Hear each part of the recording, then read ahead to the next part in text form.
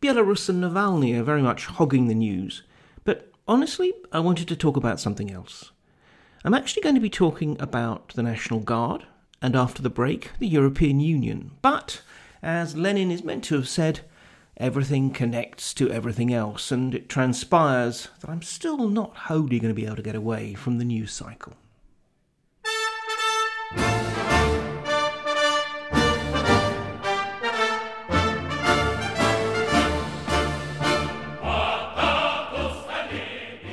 Hello, I'm Mark Galliotti, and welcome to my view of Russia in Moscow's shadows. This podcast, of varying length, frequency and format, yet always reassuringly low production values, is supported by generous and perspicacious patrons, who also receive extra perks and bonuses appropriate to their tier.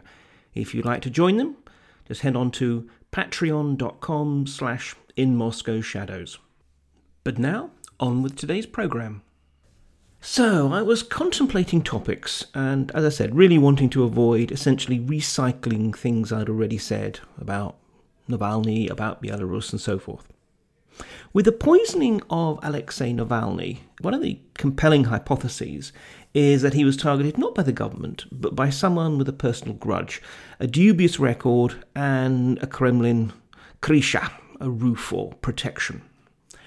Someone, for example, as people have suggested, like Yevgeny Prigozhin, generally known by the irritating sobriquet of Putin's chef. Irritating because it's not true. Yes, Putin did frequent his restaurant in St. Petersburg, but Prigozhin was always a businessman, not a cook. This is a man whose business career has been based on doing whatever the Kremlin needed doing, from providing catering services to the military, through setting up the infamous internet troll farm, to managing the Wagner mercenary formation.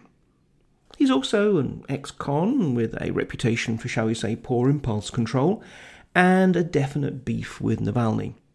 He made a strong bid, after all, for real villain status, and I don't mean Bond movie villain so much as Disney Christmas blockbuster villain. While Navalny was in an induced coma on a ventilator, buying up a debt that his anti-corruption foundation owed with the avowed intent of bankrupting them. Classy. But still never a chef. But then again, Prigozhin is notoriously litigious, and I remember being warned off investigating him by a Russian who knows what he's what. And you have to remember, I worked on gangsters and spooks, but he said to me, Prigozhin doesn't recognise the rules, he doesn't have restraints. So, I think not Prigozhin. But that did get me thinking about another personal enemy of Navalny's, albeit one I don't think for a minute was involved in his poisoning. National Guard Commander Viktor Zolotov, the former Putin bodyguard, aficionado of unfeasibly large hats. Why did the Soviets favour officers' caps that really could double as flying saucers? And why do so many countries like Russia and Belarus still use them? That's another matter. Anyway, Zolotov notoriously challenged Navalny to a duel in 2018, threatening to make mincemeat out of him. Hence, that got me thinking that I would instead look at the National Guard, an often, I think frankly, misunderstood, even if often referenced, structure. And above all, not so much to delve into the minutiae, which unit is where or anything like that, but to look about how its formation, its operation, and its empire building can tell us something about wider processes of Russian politics. Of course, then, Putin, in an otherwise, frankly, very anodyne TV interview, says that at Lukashenko's request, he had formed a, quote, reserve of law enforcement officers, unquote, who could be deployed to Belarus, and which, let's be honest, would likely be based very heavily on the National Guard. So it looks like I haven't managed wholly to escape Belarus either. So be it. In 2015 to 2016, the police were beginning to become increasingly uncomfortable about their use as stormtroopers of the state. For a new generation of officers, after all, it wasn't why they had joined up. And it also ran counter to a serious drive to try and improve the relationship between the police and the community. After all, this doesn't just make a copper feel warm and fuzzy, it makes their work a great deal more effective. Since 2012, the Interior Minister had been Vladimir Kolokoltsev, a career police officer. Now, that might not sound like it's a big deal, but his predecessor, the deeply, deeply unpopular Rashid Nurgaliev, had been appointed across from the FSB, the Federal Security Service, having previously served in the KGB, and that was a point of considerable displeasure for a lot of police. Now, the MVD, the Ministry of Internal Affairs, is operationally important but politically weak. The military has a lot more muscle, the FSB has vastly more political pull. Kolokoltsev is a technocrat. He's part of the sort of below-stairs cast, a crew of managers and so forth, certainly not part of Putin's circle of cronies and confidants. Nevertheless, the concerns of his rank and file, and indeed of his regional commanders, was filtering up to him. And it was also visible in a subtle shift in the tone in such page-turners as the police newspaper Shit I Miech, Shield and Sword, and the magazine Politsia Rossii, which, let's be honest, these are still written in astonishingly Soviet-style prose. But nonetheless, reading between the lines, one could see at this time that they were more and more often flagging up concerns exactly about essentially squandering what had been some real progress in reconnecting with society. So Kolokoltsev delicately began conveying these concerns up the political hierarchy. The hope was clearly that there would be a change in policy. And there was a change in policy, just not quite in the way he probably had hoped.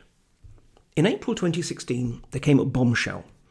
All of the MVD's public order and internal security forces were being transferred to a wholly new agency, the National Guard, Rosgvardia.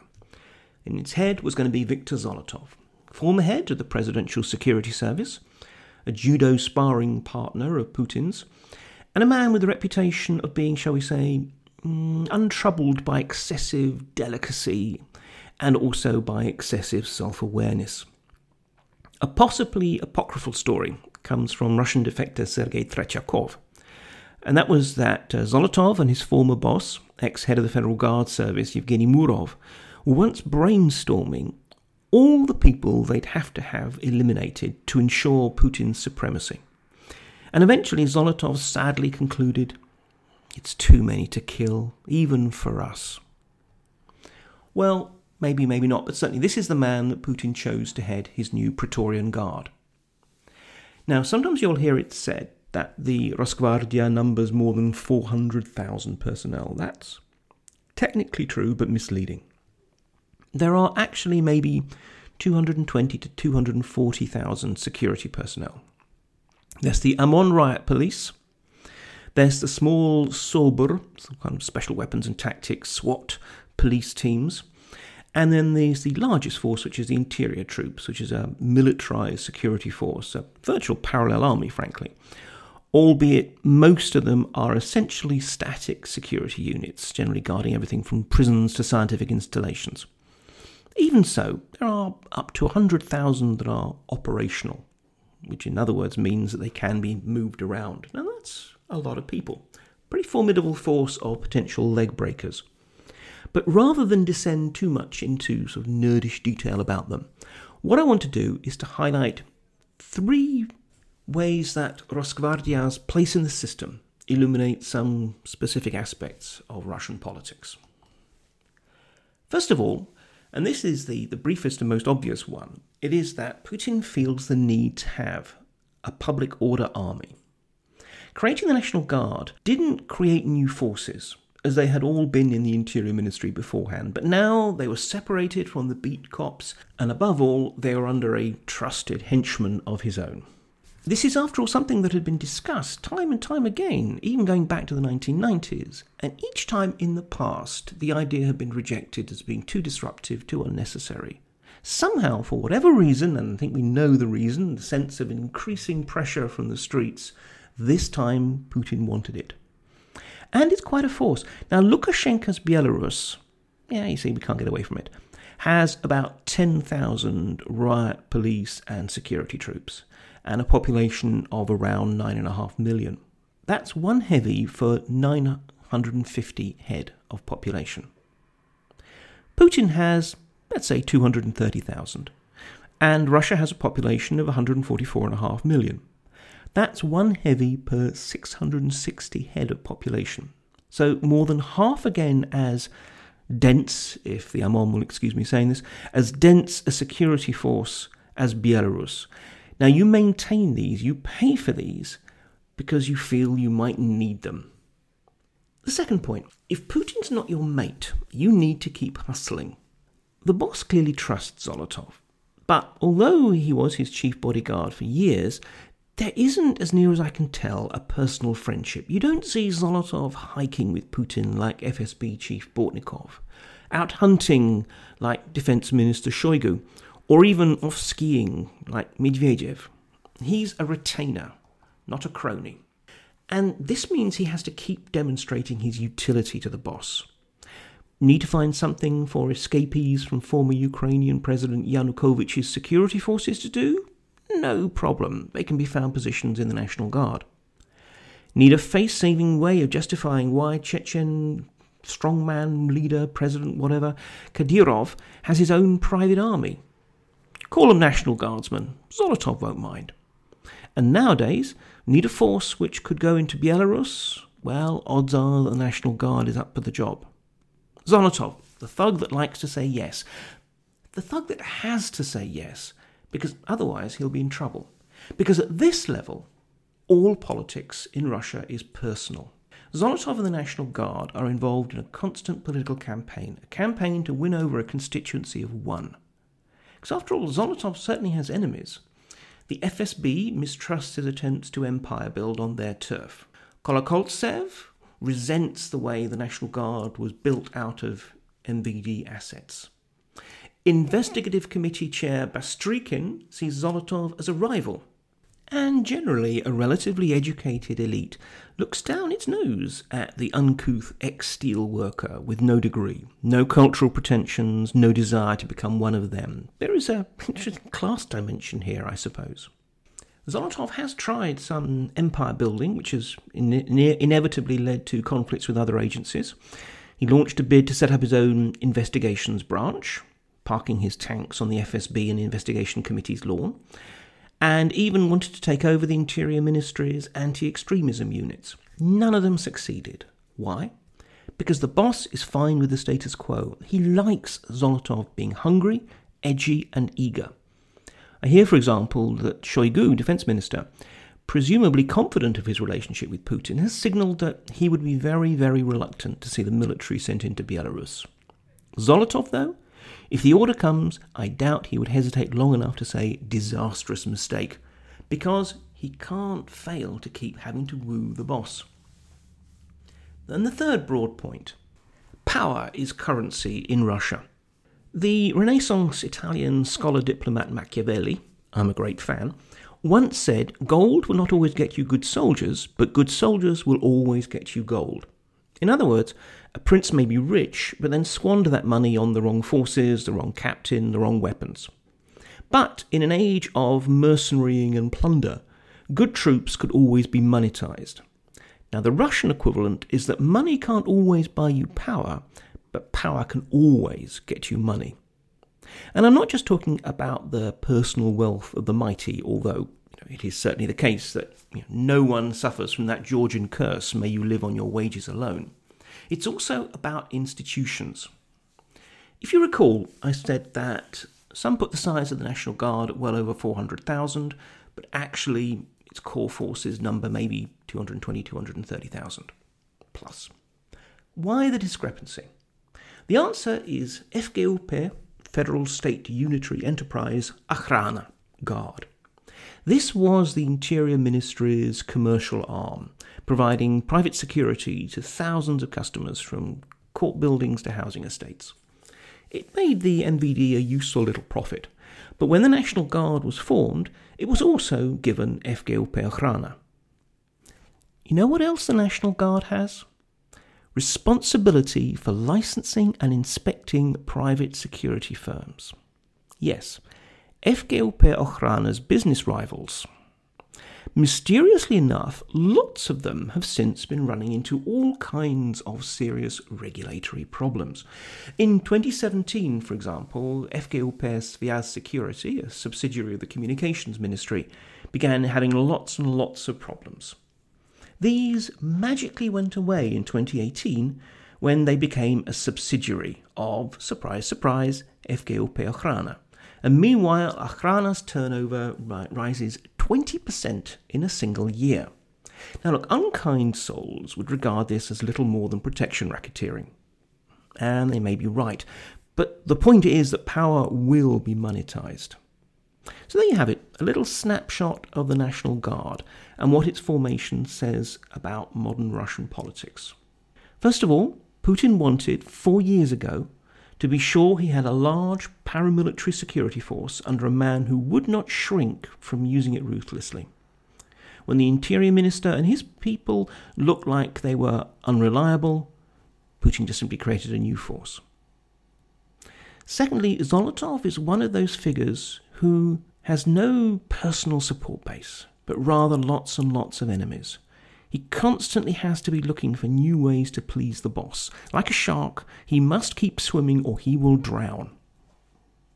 Thirdly, whatever may be happening in the Russian economy, the power structure is parasitic, monopolistic, downright extortionistic, if that were a word.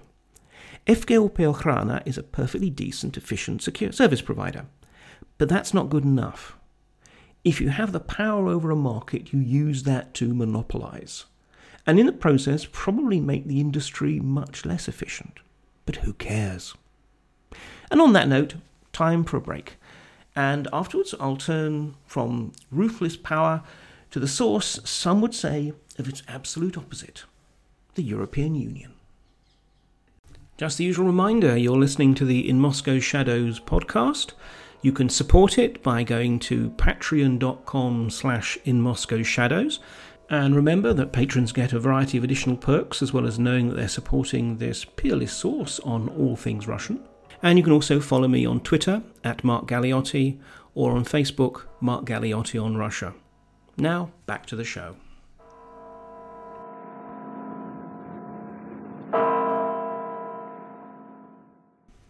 Esteemed Patreon backer Callum Christie asked me a series of questions about Russia and the European Union, and especially how the massive common borrowing commitment to deal with COVID, which can be seen as a step towards further, deeper European integration, could affect its foreign and security policy, and thus Russia. Well, let me start with a fundamental point. I don't think the Kremlin really believes the European Union exists. Not really. I don't mean to say that they actually haven't noticed it, and they don't know what this blue flag with gold stars might be, but that on a fundamental level, it hits several of their blind spots. First of all, who's in charge? Time and again, both in public pronouncements and also in private conversations, I'm reminded that they don't really believe the European Union as a thing in its own right could genuinely exist. Instead, they see it as an arena, a place where states battle for resources and hegemony. Now look, I'm not saying that's not part of the EU process. I mean, no one's going to claim that Romania has as much clout in it as Germany, for example. But the notion that there could be collective decision-making, that there can be a synergy between national and supranational interest and policy, that just doesn't work for them. It's all kto kavo, who beats whom, if I can again quote Lenin and one of his immortal formulations. So the European Commission, the institution that ironically Brexiteers and other Europhobes consider to be this phenomenally sinister threat to national sovereignty, is, I think, discounted by the Kremlin. To them, this is all a sham. This is all a comic-con, just waiting to see where its Moscow is. After all, they all know, quote-unquote, that NATO is America's Warsaw Pact. So it's always got to be nation-states that are actually calling the shots behind a facade of there being some kind of supranational structure. Secondly, what power does it actually have? The European Union is an economic hub, but it very much regards its capacity to assert itself in the world as being as a regulatory power, the source of a complex web of laws, rules and standards that enmesh much of the rest of the world. And it's true that even the mighty USA has had to bow to EU regulatory power. This is obviously important, but I can't help but feel that the idea that this is real power is very much overrated in some circles. In particular, it's part of the sort of self-aggrandizing rhetoric of Eurocrats and their dancing partners. But certainly at the same time, it is massively underestimated by the Kremlin. This is not power as they see it. They'll gladly take their million-man military and stack it up against the influence of GDPR data protection rules and feel that they come out of the comparison looking pretty good. In foreign policy, the European Union is frankly hopelessly weak, slow and divided. Just look at Libya, where, for example, members are backing different sides in a war. The European Union's External Action Service is arguably the most inappropriately named agency since Orwell's propagandistic Ministry of Truth. The European Union has no army, and sluggish moves in that direction are actually eagerly welcomed in Moscow because of the assumption that they will actually do little to create proper capacity for the EU, but lots to undermine NATO. The European Union, as the EU, not in terms of individual member states, does not really have much of a powerful or rather purposeful aid programme, except towards prospective member states sometimes.